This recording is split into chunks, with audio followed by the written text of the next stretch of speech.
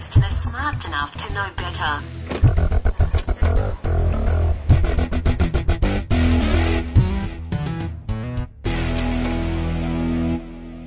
This is episode 68 of Smart Enough to Know Better, a podcast of science, comedy, and ignorance. I am Gregoire. And I'm Dan Beeston. Science, Dan, go. Well, you're very eager to get into this. Boom. You know what? I think I'm going to ease in. I'm going to let the science paddle around my ankles for a while. And I'm gently going to tippy-toe in as it creeps up my legs, getting colder and colder. And then the science is going to lap at my genitals. And that's always the most unpleasant part. Okay. I'm now freaked out.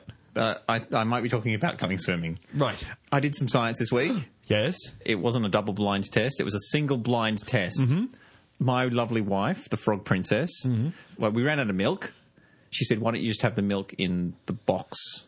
You know, the box milk? Oh, yes. Because we got some of that. UHT milk? Yeah, that's the stuff. And I said, because it's fake milk. It sucks. And she said, why do you call it fake milk? It's just milk. I said, no, it tastes totally weird. She said, they taste identical. I said, well, we'll see about that.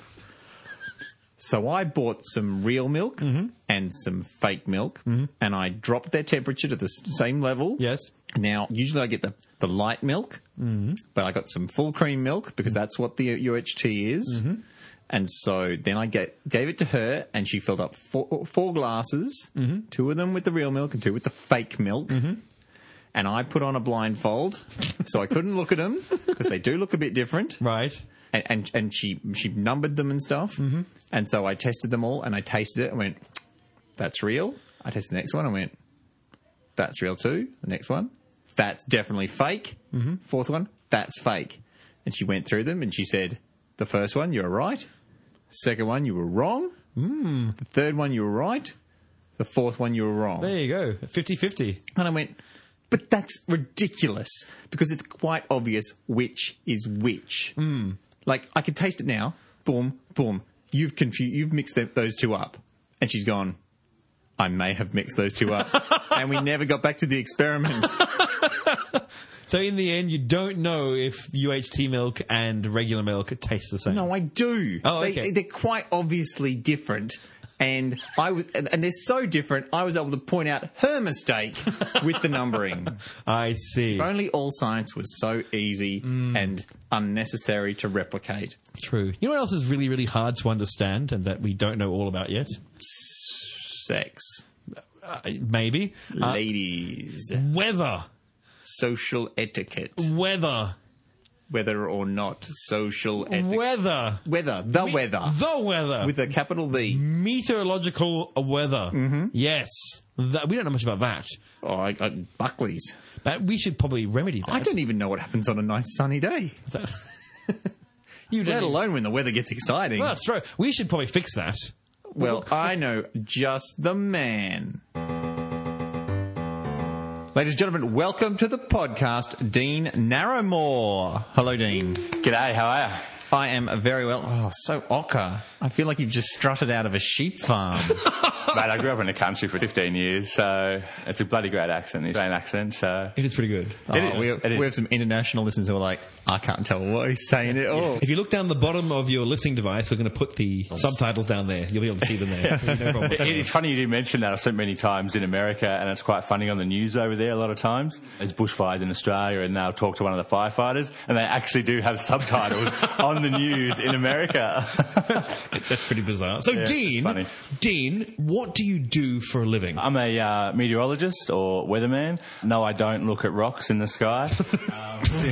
Every time I say that I'm a meteorologist, everyone's like, oh, so is there an asteroid coming? It's like, no. There might be, but I don't know. Exactly right. Yes, that's right. So I'm a meteorologist. I work for the Bureau of Meteorology. I do all the forecasts and warnings that you would see on the radio, here on the radio.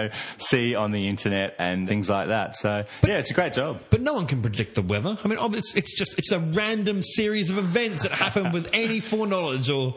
Yeah, it's funny you mentioned that. There's many You times. must be a witch. Yeah.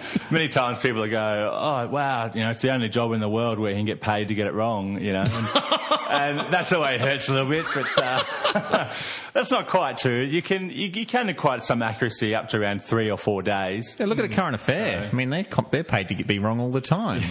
Oh, dear. Oh, Current Affair, that's a great show. Anyway. Oh, there you go. You're saying so the most accurate period of time, the longer it is, the more accurate you can be, isn't it? No, the less accurate. Oh, the less accurate. Yeah, absolutely. Oh, right. Of course it is. Yes. So- Yeah, because if you go outside, you're like, it's going to rain. Oh, it's already raining. There you go. Yeah, a lot of people, I didn't just stick my finger out in the air and go, oh, it's going to rain tomorrow. Yeah, look, it is fascinating stuff. But I think the thing with our job is, a lot of people deal with something on a small range. Like, if you've got bodies or a mechanic, you deal with something a couple of metres by a couple of metres. We're obviously being meteorologists, we deal with something that's 20 k's deep and thousands of kilometres across. And if you change anything, at that level, at a certain level, or put a bit of moisture in or make it a bit colder somewhere else, it completely affects everything. And of course, we don't have the modelling now or the computer power just yet to obviously, observe and analyse all that data and then spit out a forecast. But we're getting there. Slowly. So what you're saying is there's a lot of inputs then, basically, that we can't really model in real time yet. Absolutely. I think some of our supercomputers do something like 1 billion calculations a minute or 30 seconds or something like that. Because there are supercomputers, and they're the fastest computers in the known world. That's right. And most of them are set up to study the weather. Yeah. A couple of them are set up to study nuclear explosions. And model them really well, but it's mostly weather stuff. And is Australia has the seventh fastest supercomputer? No. How far back? No. 20... We're in the 30s. Oh, in the 30s. Oh, I'm sorry. There you go. Yeah, that wouldn't surprise me at all. I think America have probably about 10 or so. China's got like the first 7. One of them is actually in charge of the country. So there's lots of... The weather's a pretty dynamic thing. I mean, the atmosphere is a pretty dynamic place then. Things are always changing. That always blows my mind. You've got, obviously, the temperature you mentioned and the moisture in the air, but the rotation of the planet, of course, leads to changes in the weather and... Yeah, that's correct. The reason why cyclones and hurricanes spin like they do is to do with the Coriolis force, as same as when you see high and low pressure systems. So when you get those really windy days, like today, here in Brisbane in early May, we had some, gusty westerly winds, and that's due to a low over New Zealand. The winds are wrapping around into the low, and they kind of get deflected a little bit by the Coriolis force because you're dealing with something that's, a couple of thousand kilometres across. So, yeah, it's fascinating stuff. Listeners, you can't see this, but Dean is actually making the hand gestures like he's in front of a green screen, and it's enchanting. That's true. It's true. I've got that kind of classic weather meteorologist kind of talk going. So now, do you find, let's get right out in the open, the people who are on television showing us the weather, are they actually meteorologists very often? Some of them are. Our Channel 7 guy in Brisbane currently is. He's a meteorologist, proper work with the Bureau and things like that. I think there's one in Melbourne and there's one in another Sydney as well. But yeah, the rest are just these good-looking women that are just pointing at a screen. Yeah, so it's not... So you don't need to be a meteorologist to go and show people the weather on the screen, really? That's correct. No. Okay. So in America, they do, actually, which I thought was really cool. Little TV stations in the United States, you have to be a meteorologist to go on TV, but there's nothing like that here in Australia. Protecting their patch. Yeah. That's pretty cool. Well, there you go. So, yeah, it's good fun. It's good fun. Now, you seem really thrilled with the weather. And so, in my experience, the weather is what people turn to talk about when they run out of interesting topics. Yes. So where did this all stem from? Yeah, that's a very good question. I understand your town didn't get Channel 10 until the mid-2000s, so it's all weather. Yes, true. There's nothing else to do except for the clouds out there. No, it's kind of weird, and it's a very good question. I've been asked it a lot. A lot of people saw the movie Twister, back in the 90s, and I love weather now, But debris! Yeah, destruction, and yes. I must admit I do kind of like that too in some way. But anyway, just how you're born. As weird as it sounds, but it's true. How you're born with your arms and legs and sexuality and things like that. I was also born with an obsession with weather. That's probably the best way to describe it. I've known nothing else. I've just wow. When I was a young kid, I used to pull stuff off the clothesline and watch it flap in, hold the tea towel and watch it flap in the wind. Every time there was a storm, I'd run outside. And my mum thought I was a bit special, but I've been obsessed with it the whole life, and all through school, I did weather forecasting for school, for sports days and things like that. So I've just always loved it. Yeah. So it's in your blood then. That's right. Do you come from a long line of meteorologists? Nope. Well, my dad's a baker and my granddad was a butcher. Right. So nothing to do with weather. I should have been a candlestick maker, going by, butcher, baker, candlestick maker. That would have worked much, much better. I disappointed people there, yeah. Maybe it's a second career later on. Yeah, it's side career. Yeah. If it doesn't work out. To become a meteorologist, what does one have to do? Is there a course? Yes, that's right. So I obviously did high school and VCE or HSC. Every state's a bit different. I grew up in Victoria. And then, so I went to university, studied Bachelor of Science. I majored in atmospheric science, and lucky enough for me, that also included a year at the University of Oklahoma in the United States, where I got to chase tornadoes and study tornadoes over there as well. So that was fantastic. And then after that, I had to do just a graduate diploma in meteorology, another extra year on top of that, like an honours. And then, just applied to the Bureau and lucky enough got accepted. Wait a second. Like a minute and a half ago, I was saying that you are interested in the most boring topic on Earth, and you just told me you chase tornadoes? Weather is not the most boring topic on Earth. Yeah, I'm learning this. There's a lot more boring things I could talk about that I don't know much about, but... Anyway, I won't go into that. Absolutely. I tornado chase mostly every year or every second year if I can in the United States, in Tornado Valley. And it's an absolutely amazing experience. Last year I was lucky and unlucky enough to be within a kilometre of the largest quarter tornado in history. Wow. It was just over 4 k's wide. Oh, my goodness. And it had wind speeds recorded of about 296 miles per hour. So in the metric scale, I think that was approaching 500 kilometres an hour. What? How do you... is that really difficult to pass something that's 4 kilometres wide that's kind of bearing down on you? Yeah, we weren't passing. We kind of watched it develop and were enjoying it, and then we saw it shift south, and all of a sudden our road network ran out and went, oh shit, we're in trouble here. It's coming. So we had to kind of run away from it, and so did many other people. And unfortunately, 4 people actually died on that day. And wow. The first storm chasers in history to actually being killed by a tornado itself and not from a car accident or something else. But it was one of the biggest days that America had seen and that part of the world had seen in years. And they're not stable things, are they? Quite erratic. They don't seem to follow. They can just suddenly change direction and go somewhere else. That's right. And that was the weird thing about this. Normally tornadoes will move somewhere in the eastern quadrant, and what I mean about that either move north, northeast, east, or east-southeast. This tornado, and one of the first that we've recorded, and we've been, they've been chasing and recording tornadoes for about 50, 60 years, actually moved due south. And of course, normally the best area to see a tornado and study a tornado is kind of on its east or southeast side, or even south of it, so you can see it go, in front of you, and obviously head towards the northeast. But this one, we were south of it, and then it come due south, and we all had to get out of the way, and it went from 1k wide to 4k's wide in about a minute. In a minute? I can't even comprehend. We've got to get out of its way. You run a kilometre to the side. It's like, okay, are we out of the way now? No, well, it hasn't changed direction, but now it's much bigger. So not only is it wider and definitely still going to hit us, but it's also much closer. Yeah, that's exactly right, and that's what caught a few people off guard. Off guard? That's underplaying it. Probably a very slight undergrad. Yeah, shocked people and unfortunately killed people, but it not only moved at 40 or 50 kilometres an hour, it developed as well. So, of course, you had this thing that almost developed at possibly 60, 70 kilometres an hour, and we were all on dirt roads as well. So, and you can't. That's right. You can't just run directly away from it because it might not be a road in that direction. You just got to go where the road takes you. Exactly right. And it was all grid network. So it was an amazing experience for a while until we found out what happened later that day. Yeah. It caused traffic jams, evacuations, and we saw some incredible damage the next day when we did a damage survey. But how long did it last?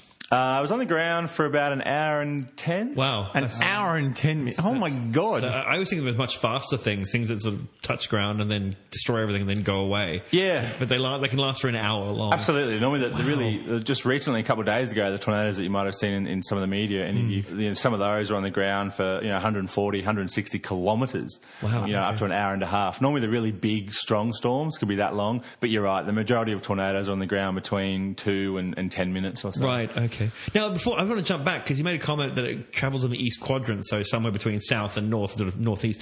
Why? Why do they travel to the east? Why do they go eastwards? But the look on your face, I get the feeling that any question about tornadoes that starts with the word "why" is going to be answered with "oh." No, we have ideas. It's just very complicated. Oh, okay, right. But initially, what I can tell you is we have a couple of jet streams, which is just these strong rivers of air, in different levels of the atmosphere. And they have an upper level one, a mid level one. So the upper level one might be at 35,000 feet, 30,000 feet. A mid level one would be somewhere around the 15,000 feet range, and a low level one would be somewhere around the 5,000 feet range. Okay. And then for tornado setups to develop, you need almost the same condition. You need the exact right conditions, obviously, to get tornadoes to form. And to get them formed, you'd have a southwesterly low-level jet at 5,000 feet, so coming from the southwest to the northeast. Right, okay. Then a mid-level jet would come from the west, so due west to due east. Okay. And then the upper-level jet would either somewhere in the west-northwest or west-southwest and come over the top of that.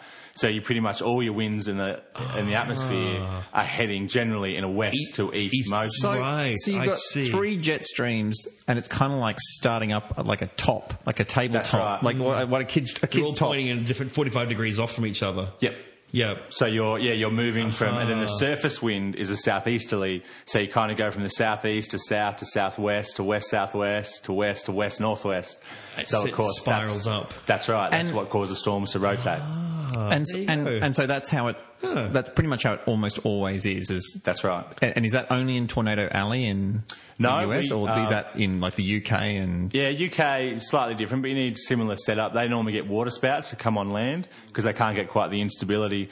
The instability is kind of a value of warm, humid air. You kind of need warm, humid air to start the storm off and to feed the storm. So obviously in the UK it's always cold. Yes. Yeah. So you don't quite get that atmosphere there. But look, here in Australia as well, we get about 40 or 50 tornadoes a year. No, Really? We do get tornadoes. Yeah, we do. We just need to talk about them then. So 2 days ago we had a tornado off Harvey Bay. Really? And that's right. And Why does anyone mention these things? They do. Do they? They happen down the south coast a bit, like yeah, down they towards happen mostly in eastern Australia. Burleigh. And they're normally They happen. ones I've always heard, like water spouts. You're saying they're more water-based ones, not land-based ones. That one was. No, okay. You have water spouts and obviously tornadoes. Tornadoes are formed from supercell thunderstorms, which is a highly organised, very strong storm that normally gives you baseball hail and your crazy lightning show and things like that.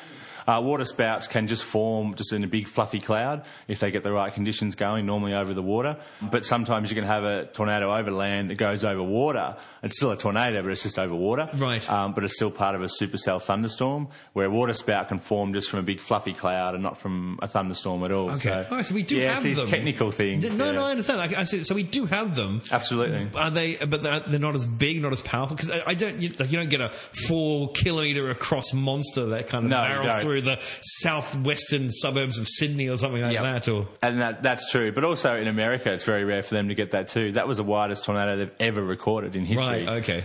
So even for them, that's something that was extremely rare.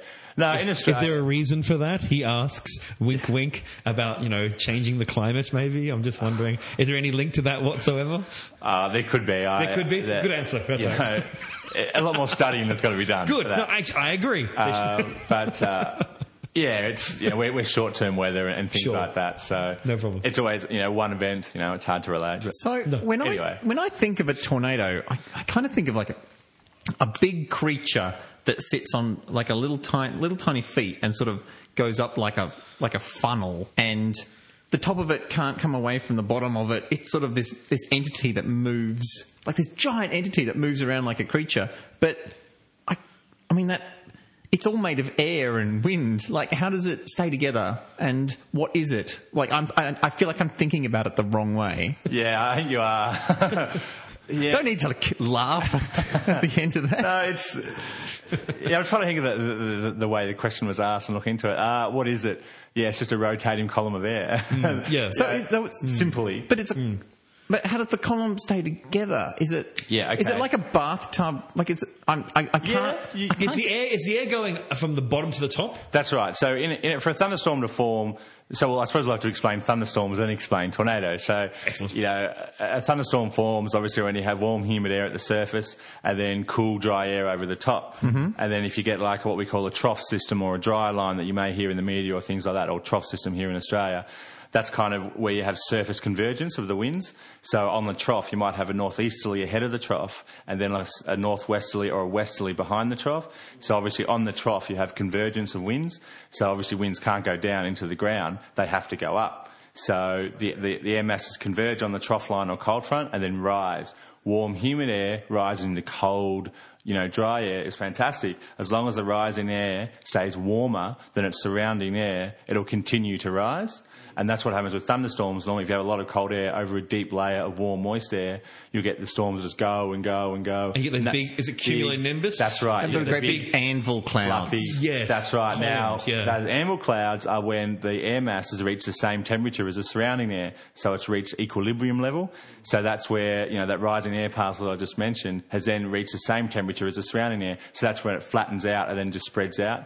Back to that upper level jet that we were talking about. So that's then the upper level when you jet fly, you look away. down because you're much higher than the clouds when you're up really, really, really high, like 30,000, 35,000. You can see the clouds just suddenly stop. They go only to a certain height and stop, and that's where the temperature is equalised. That's right. Aha, okay. That's right. And then if they get really, really high, that's when you go from the troposphere to the stratosphere. And obviously when you get into the stratosphere, the air starts to warm again. So even if it was warmer, it'd eventually hit the stratosphere. That's on the really, really big storm days. And then it just flattens out eventually because, it's hit equilibrium level, which is the same temperature as the surrounding air. Yep. So that's how storms form, right? Okay. So on that. Okay. So then the storm, they become very organised. So it's pulling in a lot of warm, moist air from the surface. Now, as the storm gets stronger, it'll pull in more and more air, into its storm base, and then So it's pulling up air. correct. Why? It's ingesting. Yeah. Oh, because it's cold at the top and hot air rises. And hot air rises. Yeah. No, it's remember that convergence zone I was talking Yeah. about. So you got those winds. So those winds have started the storm off, right? Yep. So that easterly and the westerly have hit. And They then push up. risen up. Yeah. And then Yep. obviously warm air is going to continue to rise if the surrounding air is colder. Yep. Right. So it keeps going and going and going Yep. and going. Then it's hit the equilibrium. That word I was saying. Equilibrium. Okay. Thank you. No problem. Level, right? So now the storm's already formed. Okay, so we've got a storm. So we've got our storm now, right? Big fluffy clouds. Big fluffy cloud, bit Lots of of lightning. energy. Yeah, moving. flashes, booms of thunder, it starts raining. Positively charged particles moving to the top. Negative. Well, Yeah, Yeah. it's funny in meteorology, the two biggest unknowns, we have great theories for it, but the two biggest unknowns are actually lightning and tornadoes. Hooray! So it's fascinating stuff. so continue to explain them both in depth. Hard question.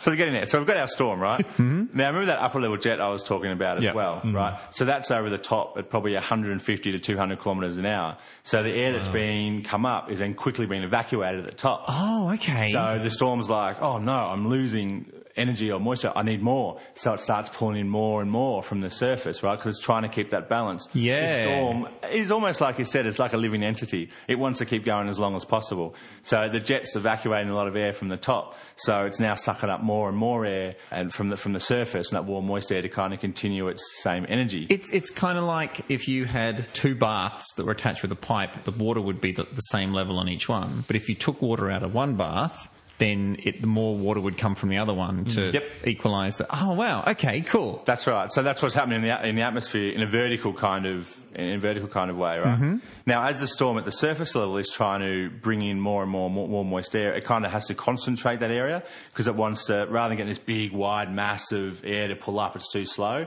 So it tries to concentrate its updraft into a smaller area to get it in quicker and up quicker to replace all the air that's going on. And of course, this is where it gets really interesting. A lot of other things are happening, but to get back to your tornado question, this kind of updraft area concentrates and gets tighter and tighter and tighter. And of course, by doing that, it forms a low pressure behind it. The condensation level gets lower and lower. So the rain's always trying to kill a storm, right? So I better explain this as well. Yeah, all right. Right. Yeah. So our living... I take back everything I said about weather not being interesting. Yeah, it's fascinating stuff. And imagine being out in the field watching this all happen. Yeah. It's wonderful. It's where the science, you can see it, in real life, and it's fascinating stuff. So we've got our storm. Mm-hmm. Air's been evacuated out of the top. More air's been pulled in at the bottom. Rain's trying to kill it. Right? Rain is always the killer for a storm. Eventually, if too much of the rain gets wrapped in or it's warm, moist air being pulled in is too cold, the storm dies. and the storm is always trying to get away from the rain or trying to build. And the rain's cold because it started up high where it's colder. It's dropping down and bringing more cold to the bottom where the storm wants it to be hot. That's right. So a storm kind of produces its own cold pool. So we had a lot of rain and ice, and so the air's gone up, it's condensed, and the air that hasn't been evacuated out the top is condensed into rain once it reaches its condensation level, and then falls as rain and hail. And then when that gets to the surface, it obviously evaporative cooling, the rain cools the air around it. So you get a cold pool developing, or an area of cold air. Now that cold air tries to spread out. So whenever you've ever seen a storm in the distance, and all of a sudden you get that big push of cold air before it starts raining, that's the cold pool. Right. Wow. And that's been caused by the rain falling to the air and then cooling it. And then that's a bad sign if you get that, that gust of cold air, 10, 15 minutes before the rain. That means the storm is in a weakening mode. But if you kind of get that push and then it starts raining, this storm's still doing really well. You probably notice, those days when you get a storm in summer, you get that cold push of air before the storm. And eventually, if you track that storm past where you went, you see it eventually die. But when you get the rain before the wind, this storm's still strengthening, so it's still ingesting air, and the inflow is still stronger than its outflow. So this storm is still really keeping energy. And then, obviously the further and further that gust front gets out. So getting back to that, so we have our updraft condensing and getting tighter and tighter, right? Yeah. The rain and cold air is always trying to, cut it off. So the storm keeps moving, and then the rain keeps trying to push it off and cut it off. That's an important fact in tornadogenesis, if you want to talk about tornadoes. So our updraft is tightening, and then the rain kind of comes to wrap around it. I have to show you my hands. Unfortunately, we can't.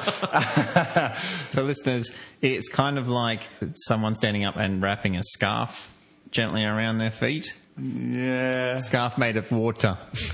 For our listeners, this host is an idiot. Yeah, it's hard to describe. But I suppose imagine, it's just hard to describe without doing it with my hands. Do it for us, and then I will tell the listeners what I'm saying. We've got our storm, and the cold air is trying to come. So we've got our storm updraft here, where the air is going straight up into the storm, and then the rain, cold air is trying to wrap around, but the inflow air is coming in through here. It's trying to cut it off. So the rain's trying to basically flank the storm. That's right. A flank downdraft. They call it the rear flank downdraft. Oh, there you go. There you go. Yep. Tries to wrap in. And the tornado's going forward. It's going towards the warm air. Well, that's being chased by the cold air, and then the cold air comes up on the right-hand side and starts running with the tornado, and it's trying to wrap around the front of that tornado. Yeah, it's kind of cool. Kind of what you said, but stepping back a bit, it's actually this rear flank downdraft that we found actually initiates the tornado. Right. And what I mean, so what it does, as it wraps around, it kind of concentrates the updraft into a very small area. Right. And as it pushes that warm, moist air into it, the updraft is only almost in like a tiny quadrant, let's say just like a little 30 or 40 degree area all of a sudden out of a 360 degree area. Yep. Okay. So your range wrapped right around, so all of a sudden your inflow is tiny. Really tiny, but really strong and in fast. that area. Yeah. And then because that's wrapped right around, it gives you that circular motion to then finally flick that updraft up, and the updraft goes whoosh, and then just up it goes, and then you have a tornado. And it starts and rotating. then it'll quickly move away from the RFD. So the RFD would fully wrap in, but the tornado jumps away from that into a huge area of warm, moist air. And then the next RFD tries to cut it off. The cold air is adding the angular momentum to the updraft. That's the word I was looking for. Yes. So it's spinning it around. It's like when if you hold a bike tire in your hands and then you can spin it up like a gyroscope. So it's like your hand on the side of the wheel. It's the gyroscope. It's what powers it, in this case the wheel becomes the tornado. Yep. And then at some point your hand, it just gets carried away by the wheel when you hit it. The whole thing. Yeah. Oh, okay. That's wow. So it's just more and more angular momentum coming from the cold air, and then when it moves into the warm air, that's where it wants to go. You're saying then another cold draft tries the rear flank. What's it called? Rear flank downdraft. Rear flank downdraft gives it more angular momentum, speeds it up again, trying to cut it off, and just keeps spinning it up and spinning it up and spinning it up. Yep. Now, if it's too much cold air, that will kill it. Right? Correct. So it has to be a balancing act between the size of the rear flank downdraft and the tornado, or the warm air. Correct. And recently we've found out that it's only 3 or 4 couple of degrees. If that cold air is 5 or 6 degrees colder than the inflow air, it'll just kill it automatically. And this is what we found fascinating about the El Reno day, that really 4-kilometre tornado that we talked about earlier. The rear flank downdraft was almost the same temperature as the inflow. So we think that actually, the RFD kind of helped the whole thing become this huge tornado because the temperature was almost the same. And it was getting that angular momentum, and it didn't need to do it quickly, but it wasn't cooling it down fast enough to kill it. It wasn't killing. In fact, it was helping it along. That's right. And it was adding more energy and that to it. So does that mean that there is a very physical limit to how big and fast a tornado can be? There would be. There would be, but again, we don't know exactly what it is. And the tornado last year was the biggest in recorded history because the temperatures of the rear flank downdraft, or our cold air, and our inflow air was almost the same. We'd never seen anything like that before, and it was fascinating. For stuff. it to be bigger, absolutely. could you sort of maybe surmise that the temperature difference would have to be even smaller again? Probably, but that then a long shot? Your shear, which is that wind we were talking about at different levels of the atmosphere, would then probably have to be stronger to sustain it. So eventually, something's going to give. And it's going to be too wet, or the shear is going to be too weak, or things like that. So I reckon 4 k's wide is probably the limit of a tornado. I'd hate to think any bigger than that. Yeah. I was right there, and it was huge and scary. If you wanted to kill a tornado, would you be able to, just top of my head here, if you laced refrigerated pipes across a wide area and froze them, causing a lot of cold air, as the tornado came towards it, it would kill it? Is that just madness? No, yeah. You'd have to if you got the storm or tornado over a frozen lake or snow or whatever, that would kill it. Okay. So, as soon as it starts ingesting air of the same temperature or cooler than itself, kills it. So Frozone from The Incredibles, or what's a real he superhero? would kill it. Yeah, Iceman could just surf in and just go, and at the bottom and just boom, gone. Hang on. Now, I recently watched the most terrible movie I've ever seen. Sharknado. I was about to comment on that. Excellent. I had a problem. I was watching it, and the person I was watching with it turned to me and went, because that's spoilers for Sharknado. Sorry, listeners, spoilers for Sharknado. He flies up in a helicopter and he throws a bomb into the tornado, the Sharknado, to kill it, because supposedly an explosion can kill a tornado. Yep. The person I was watching with turned to me and went, "Is that right?" Because obviously I know about this. And I went, "I don't think so." But now I will ask an expert. If you throw dynamite into a tornado, will that kill a tornado? Probably strengthen it. There you go. Yeah, I thought that's where you were going earlier with I was about to think it's Sharknado in my head. I'm like, he's going to ask a Sharknado question. It really was the worst movie ever. Another spoiler alert, the chainsaw scene. He cuts it in half. Classic. Inside. Yes. That's right. Anyway, no, you cannot throw bombs into a tornado. Even a tornado went over a nuclear factory, it would probably keep going. Would it kill the sharks within the tornado, though? Absolutely. Cool. The thing about tornadoes is, what's also amazing about tornadoes is the debris. You think tornadoes go over houses and stuff, and you've got 2x4s, tiles. I've seen bits of straw embedded up to 20 centimetres into a tree or into a car tyre. I'm talking a piece of straw. Wow. It's phenomenal. And I've seen 2x4s, pieces of wood, gone through a car door, through a car seat, and out the other car door. Oh, wow. So if you get sucked in, it's not the fact you get thrown to the air, it's you just get battered to pieces. You would get shredded. But You'd be like being in a blender. Right. Okay. But in my imagination, when I'm sucked up into a tornado, I am travelling at the same rate as everything, all the 2x4s and straw and the witch on a broomstick. Like, it's all going at the same time, I would have thought. But you've got to accelerate first. You're 0 degrees. And then you're going 200 kilometres an hour. But that also can bring me to another point. The other fascinating thing about tornadoes is, yes, you have that main tornado, but actually in a tornado, there's smaller subvortice tornadoes inside the tornado, and they can be what? Yep. Babies? There's babies inside a larger tornado, and they can be doing double the speed that the actual tornado is doing as well. So that explains those pictures you may have seen where a tornado's gone over a subdivision, and you'll see one house is okay, the next two's completely destroyed with only the slab mud floor left, but then the one after that is fine again. And just recently, I saw damage like this last year. A large tornado went through a town in northern Texas and gone through a housing division. And so the gates to, it was a gated community, so the gates to the gated community, one of it there was steel, this is proper steel, had wrapped around the concrete pole where the other gate was gone. Completely gone. And then I saw a house just down the road and the glass was fine. There was actually still rose petals or flowers still on the bushes, which I just couldn't believe. And then as we went around the corner, the back of the house was gone. It was like someone had come with a chainsaw and cut the house in half. What? So that would have been one of those sub-vortices, smaller tornadoes I was talking about. So the large tornado itself's gone over the place. Might only be getting 100, 120k winds maybe. Who knows? It's hard to say. But those smaller tornadoes could have been having 300, 350 kilometre an hour winds. And moving at possibly 100, 150 kilometres an hour. So you're only going to experience these winds for a couple of seconds, or not even that, probably a second, and it's just like a big vacuum. It's just sucked up everything and cut the house in half. Yet if you were at the front of the house, it just would have been a bit of wind, but you go to the back of your two-storey home, it's gone. It's got... What the heck? That's fascinating absurd. stuff. So you can't. Incredible. So I mean, once again, it's only a movie. In the movie Twister, spoilers for Twister. I think you haven't seen it. You haven't seen it. At the end, they tie themselves to a belt and to a pipe inside a metal corrugated iron shed, and then it goes over the top of them, and they see God or whatever in the eye of the storm, or they have an emotional experience that brings them together. They fall madly in love. Now, I'm assuming they would have just got their hands ripped off, like their wrists would have been torn out off their. Like they even mention it partway through that film an F5? The end, Yep, finger of God one will rip that bitumen off a road. And it's like, but Helen Hunt's skin is not made of bitumen. No. Yeah. May look it, but, you know. Oh, wow. No, I do love Helen. She'll be mad about you. Yeah, hopefully she won't hear this. Hang on. That was a good one. That was a good one.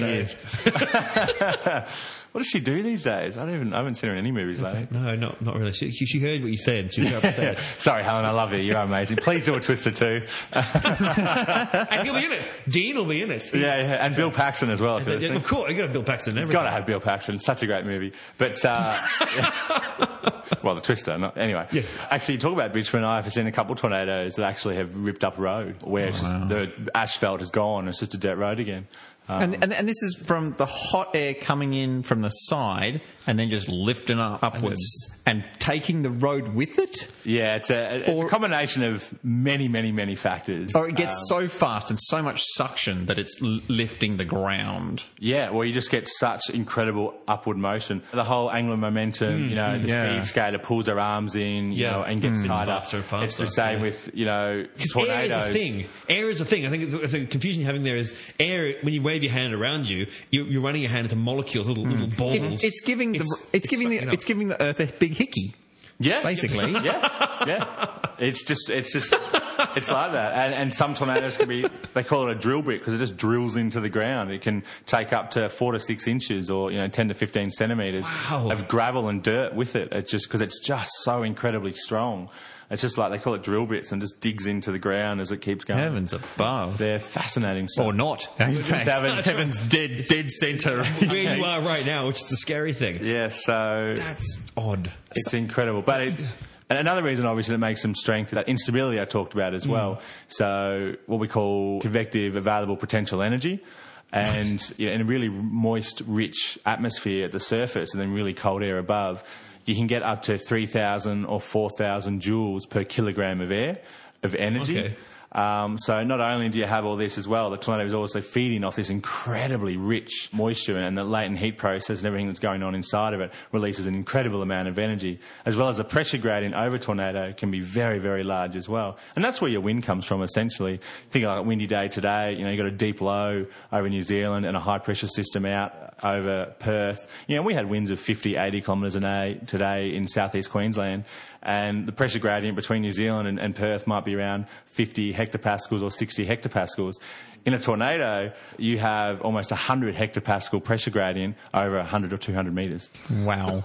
So that can explain your 400, 500 kilometre hour winds. Yeah. So you've got very, very unstable air, with the variable potential energy. Yep. You've got the winds, as the top, as you mentioned, turning with height. Everything comes together perfectly to produce these incredible systems. That's amazing. So if I was really, really, really, really big and I wanted to catch a tornado in my hands, what would it feel like?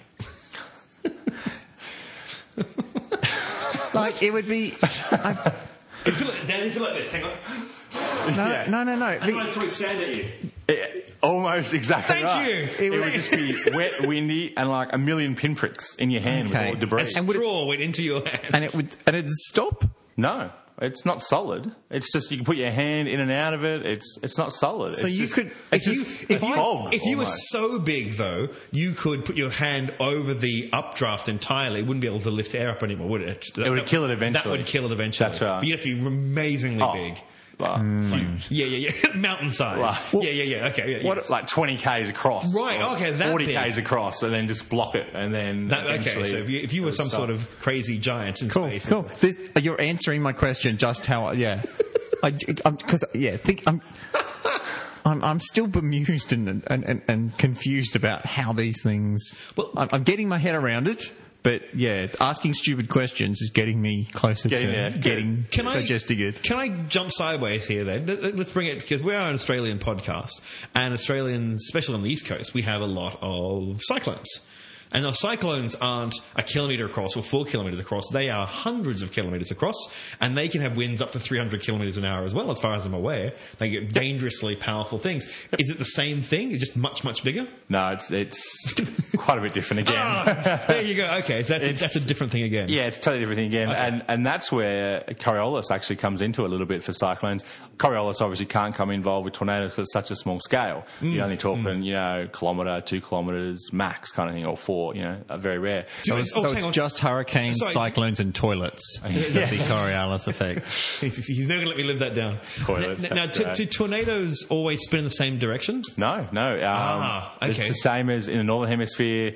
I always get confused. In the Northern Hemisphere, they'll spin anti-clockwise. Okay, so they do follow that thing. And down here, it's clockwise. Yeah, cyclones go clockwise, and hurricanes go anti-clockwise. Yes, typhoons are also anti-clockwise because of the Northern Hemisphere. Okay, so tornadoes. So the ones it's a low pressure. It's still a low pressure system. Yeah, right. It? So the tornadoes in the Tornado Valley, Tornado Alley. Sorry, they will always go anti-clockwise. Yep, but there has been the odd case where weather always does amazing things, where there's actually been an anti-clockwise tornado. So same as here as well. Oh, really? So they can. So you could. Wow. Okay. It's rare. Yeah, but it has happened. And you can just imagine all these storm hunters going, "What the hell? What is this madness? Yeah, what end of the world? Yeah, so it's fascinating stuff. And it's actually just bringing everything back. It's putting all the stuff that it took away later and it puts it all back into builds houses and it.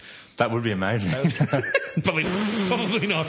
All these people, the whole rebuilds a town that was destroyed 20 years ago. Isn't that how evolution works? What? Isn't that the thing? You send a tornado through a junkyard and it forms a jumbo jet? Yeah, you saying that, I just imagine there's thousands of people in this tornado who are like quickly building, the walls and painting when the tornado as it goes through a town. Come through quick. We have 6 seconds. All of a sudden there's a town here. It's like, wow. Yeah. So it's basically a Donald Duck style tornado where it's just really, really energetic people inside there. Yeah.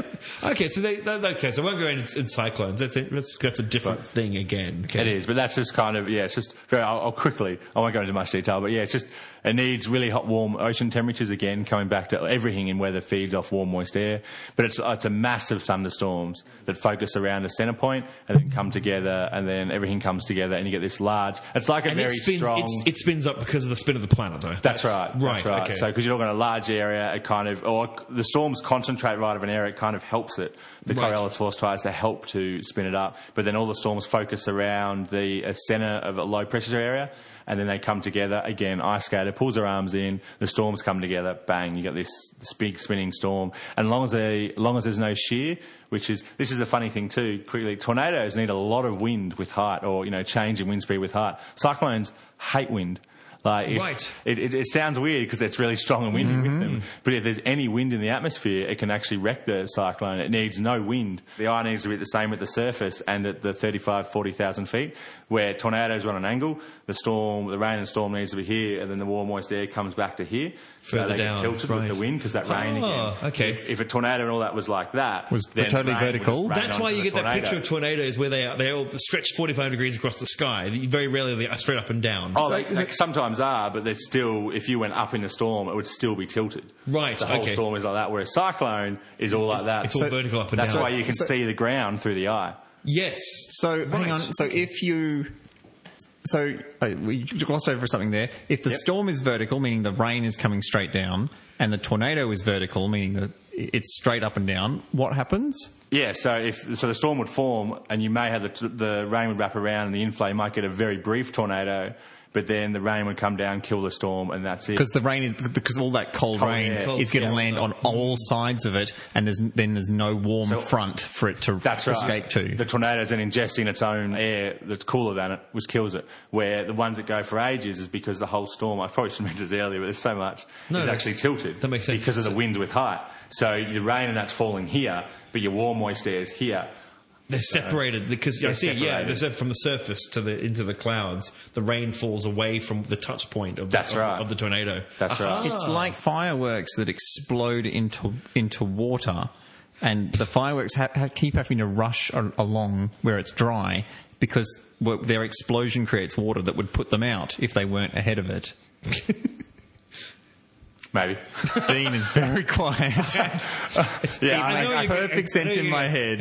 Whatever works for everyone, whatever you can imagine it. But yeah, quickly, it's just the rain and the cold air would be here, and then the warm and moist air would be here, and the tornado would form right here. But then and the storm's always moving that way. So the rain's there, the warm moist air's here, they never catch up, it's all good. Yeah. For those listeners, whenever you hear Dean saying here, he's doing something with his hands.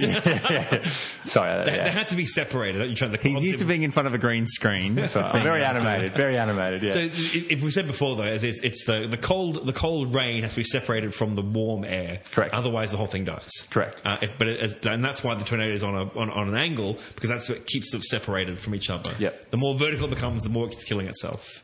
To a degree, yeah. To a degree. If the rest of the storm isn't tilted as well. Yeah. If the storm itself isn't tilted as well. Yes. Downstream, that's right. All the cold rain, hail will just fall into the warm air and then just kill it. So can I jump in? Is it possible then? Is it theoretically possible for a tornado that doesn't stop? So could it set up and then just go, we're doomed.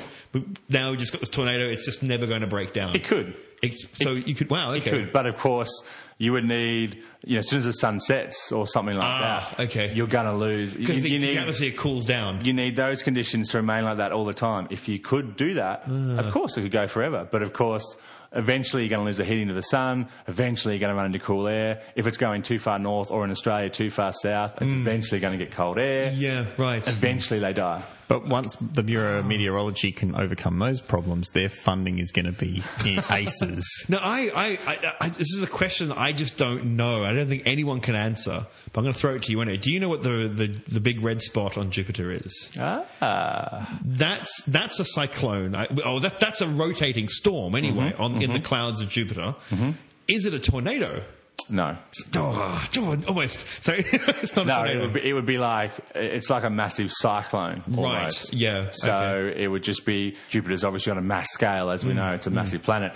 Well, for the listeners who don't know, the big red spot on Jupiter is 3 times wider than the Earth. Yep. So you're talking about a storm that's 3 times wider than the planet that we live on. That's crazy. Yeah. It would just be like a massive cyclone. Right, okay, that's a cyclone. Got it. Okay. I was hoping it was a tornado. Ooh, I was so excited. That would be a massive tornado. That would be a very, very big tornado. Yeah. I don't think I'd like to chase that. But that's yes, you would have and also, because that's been around, I think they've been looking at that for at least 300 years. It's been going, and it's weakening, and it grows, and it weakens, and it grows. But I was wondering if it was okay. So it's more of a cyclone than or a hurricane than a. Which one is it? I wonder. Well, they're the same thing, just different names. And they rotate differently, don't they? Though, depending they would. That's the only difference. On the latitude. Yeah. If it's north of the equator. Yes.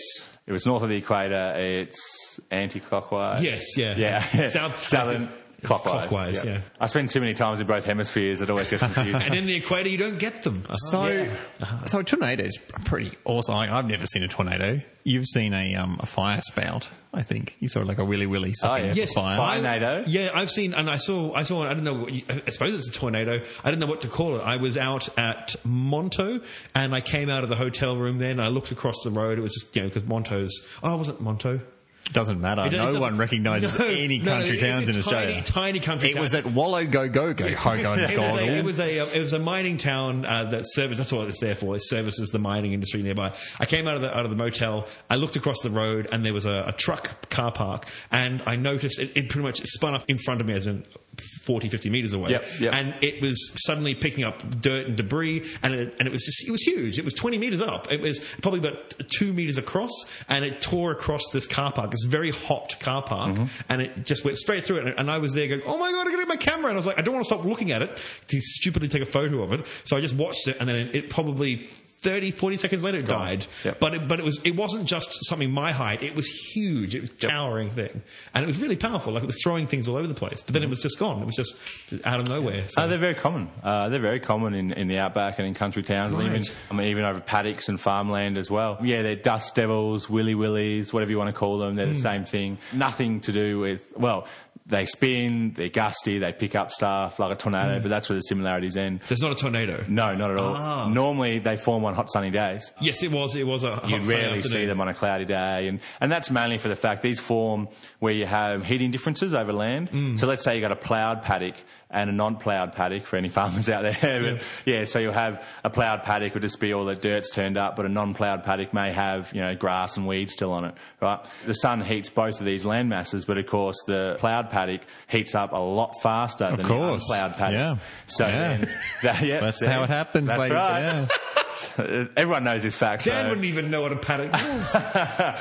So what happens is that air quickly rises, and then the air from the unploughed paddock then rushes in, and then sometimes you can get spin-ups in this replacement of air, and that's where your dust devils and willies in that form. Okay. And they'll keep going until, obviously, again, the air that ingests or whatever equals out, and then it just dies. And it just dies straight away. So, Interesting.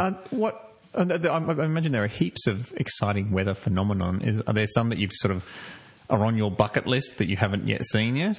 Ooh, I've been Or lucky. some that you really liked? I've almost seen everything. My favourite is freezing rain. This is very I interesting. walk through that all the time in You think you temperate have. Brisbane. You think you have, but you haven't. Freezing rain is an amazing concept and only really happens in the US, parts of Europe, and be very rare to get it here. But what it is the surface conditions are below freezing, right? So it's -1, -2 at the surface. But then above the surface, it's 10, 12, 14 degrees. It's warm and moist. So anyway, long story short, you get rain, but the depth of cold air at the surface isn't deep enough for it to go into sleet or snow. Right. But everything it hits, it freezes. So everything gets covered in ice. Power lines, cars, trees, everything. But it's still raining. If you walked out in it, it would still be rain. If you walk out with an umbrella, it would still be rain until your umbrella then become -1 or -2, and then you get a layer of ice forms on your umbrella, and you're walking around going, why is my umbrella really heavy? You tilt it and all this ice falls off. Wow. It's fascinating stuff, and that's where you see everything gets caked in ice, and you actually get trapped in your home because you can't, once the roads and footpaths also cool down to 0, -1, everything's covered in ice. And your car gets cased in ice and gets stuck to the ground. You've got to chip it out. But freezing rain's amazing where it's still raining, but everything it touches is below freezing, so it turns to ice on trees. Everything gets caked in ice. It's beautiful, absolutely fascinating. But of course, you lose power. You can't go anywhere. I imagine there'd be some roofs caving in. Yes. Some Every houses. plant would die unless it evolved to survive it, I suppose. 'Cause that's it, frozen. I mean, it just freeze up the plant, destroy the plant cells. Yeah. Well, actually, no, it actually encases them. It's really fascinating. And then 2 or 3 days later, it melts and then the flowers come out. Oh, they're again. fine. Okay, right. It doesn't kill them. So there you go. It's fascinating stuff. Okay. Wow. Yeah, it's a good question. That's probably my favourite weather element, and tornadoes and hail. I've seen dust storms and heat waves and drought. We've all kind of seen floods. I had a cousin who got concussed by a hailstorm. Yes. Because it was one of those. I have a good memory from my childhood, and it was a family Christmas time, which is about time for storms in Queensland, and the hail suddenly happened, and my father was like, "Don't go out there, cousin," nephew, and he went, "I'm going to go get some ice," and he got clogged. Yeah. And you had a horrible moment where you're like, "Oh, I think he's dead," because he just went down. Like, he suddenly just hits the ground. Yeah. You don't see the ice that hit him because it's moving too fast. He just suddenly collapsed. Yep. And you're pulling him in, going, "Oh, he's got a big lump on his head," and he got hammered by something that's probably like a child's fist size. Yeah. And you're like, he didn't die. He's all right. He's fine. Just so you know. Normally for damage-wise, you start getting cracks in your windshield with golf ball and larger. Tennis balls start becoming quite damaging. Softballs then will go straight through your windshield. And talking about that large tornado as well, just very quickly, that 4K wide storm, that had 10 to 12 centimetre size hail with it as well. What? So if you didn't get hit by the That's tornado, you were getting hit by bigger than grapefruits. Bloody hell. Yeah, well, this year, November last year here in Maroochydore, they had 10 centimetre sized stones hit them this year. So That's nuts. softballs. So yeah, hail can, if things come together, you can get really, really large hail. And Queensland and northeast New South Wales does get a lot of big hail days. So, yeah. Oh, wow. But yeah, good question. I think, freezing rain, dust storms. I grew up in the country, so I saw a lot of dust storms, and then mud rain, where you'd have a dust storm, and then the dust storm's still going, but then the rain would come, and then it would just rain in the middle of the dust storm, and everything would just get caked in mud. Oh, yuck. It was incredible. Your cars, the grass, everything. It was disgusting. So, yeah, sleet, snow, seen all that stuff. That's really cool. Obviously, I've been in 45-degree temperatures. That's hot. Oh, yeah. Although I'd rather be stuck outside all day in 45 degrees or 48 than I would be in minus 20. I've felt both, and minus 20 is horrendous, no matter how you put it. I don't know how they live in Canada and Europe and places like that. Siberia, where it's minus 50. I know we can die here. I know you could die, but I have family who live in Scotland. Oh, yeah. And you could make a mistake, such as you could go, I'm going to go out drinking with my friends, and you don't take the right clothes and you get locked out. That could kill you. Yeah. You could be dead in the morning. You might not make it because you're too drunk and suddenly you're dead. And I don't think in Australia you could go out for a night on the town, be too drunk and fall asleep on your veranda and wake up dead. From the weather. The drop bears might get you. Yeah. Oh, I love a good drop bear. Yeah, they're shocking. The hoop snake. And it sounds like we've come to the very extent of crazy weather is bears dropping out of the sky. I think so. I would like to thank Dean Narramore for coming on to Smart Enough to Know Better. Thank you very much, Dean. Thank you very much. I now have a healthy terror of being outside. Holy crap! I know. Weather! I'm much more excited about it. I'm much more enthused. That's amazing. Like, as in, we just scratched the surface. And what's really interesting, listeners, is after we stopped recording, we had to finish up, we just kept asking Dean questions. And he just kept answering more and more questions. He kept going, well, that's a whole different podcast. I'm like, really? That's very exciting. We may, if he goes down as well with the audience as he did with us, we may get Mr. Narramore back on the podcast. Once he's come back from America, chasing storms like a real man, not like his namby-pamby podcasters like us. He's out there chasing storms. I'm out there chasing nice sunny days. Now remember, ladies and gentlemen, we are coming up to an interesting period of Smart Enough to Know Better where Dan is going away to the Netherlands. The Netherlands? Sure. To the nether parts. The nether parts. He's going to the the nether regions. Going to the nether regions. And therefore, we need you to tell us which parts in the past of the podcast you like the best. Because we want to do like a best of the last 4 years or so, or just under 4 years. We want to try and put it all together, the best of Smart Enough to Know Better. Crypto zoos, interviews, sketches, other things we did. Things that we have done that you've enjoyed. We want to put it all together. We can't remember. That's right. You listen to them, you tell us. It's a thing where you're like, well, obviously, Greg and Dan, it's that bit, that you idiots. And that's the part we want to hear again. We want to put it all together, the best of. So if someone says, how good is this podcast? You can go, look at this best of, it's brilliant. And they'll go, that's amazing. Now, don't just call it out into the air. No. You need to email it to Dan@smartenough.org. Or Greg@smartenough.org, but more likely Dan. Possibly you could get on the Twitters and you could send your ideas to @SE2KB. Or Facebook it as well, SE2KB. If you wanted to post it to iTunes, that would be confusing. But, hey, you'll be there already while you're rating us a big 5 stars and maybe writing a review. Yes, you should write a review. You'll feel better. Because, you're not paying for this. Well, maybe emotionally. But you're not paying financially. Review us. Review us well. Maybe you need to go into a little bit of a powwow with some other listeners to decide which your favourite thing is. Where could they go to do that? Some sort of fora. Some sort of area of Romans hanging around talking about things. Maybe you could go to the website and click on the forum button. Yeah. Crazy. Send us what we want to hear. Yes. Or what you want to hear. We want to hear ourselves. What I want to hear is Greg say, nah, just take the whole 5 weeks off, Dan. That's not going to happen. That's not going to happen. Don't bother editing more stuff. No, we're going to have it done. We're going to put it all together. We're going to put it all together. Yes, it's going to be brilliant. It's going to be great. Whole world on a plate. It's going to be starting here, starting. Now, I don't know. I became Ethel Merman suddenly. I don't know what happened there. But we definitely need the audience to tell us the parts you like the best, what you'd like to hear here. What should go into the best of Smart Enough to Know Better? And as we always like to say, You can't stop the science tornado with bombs.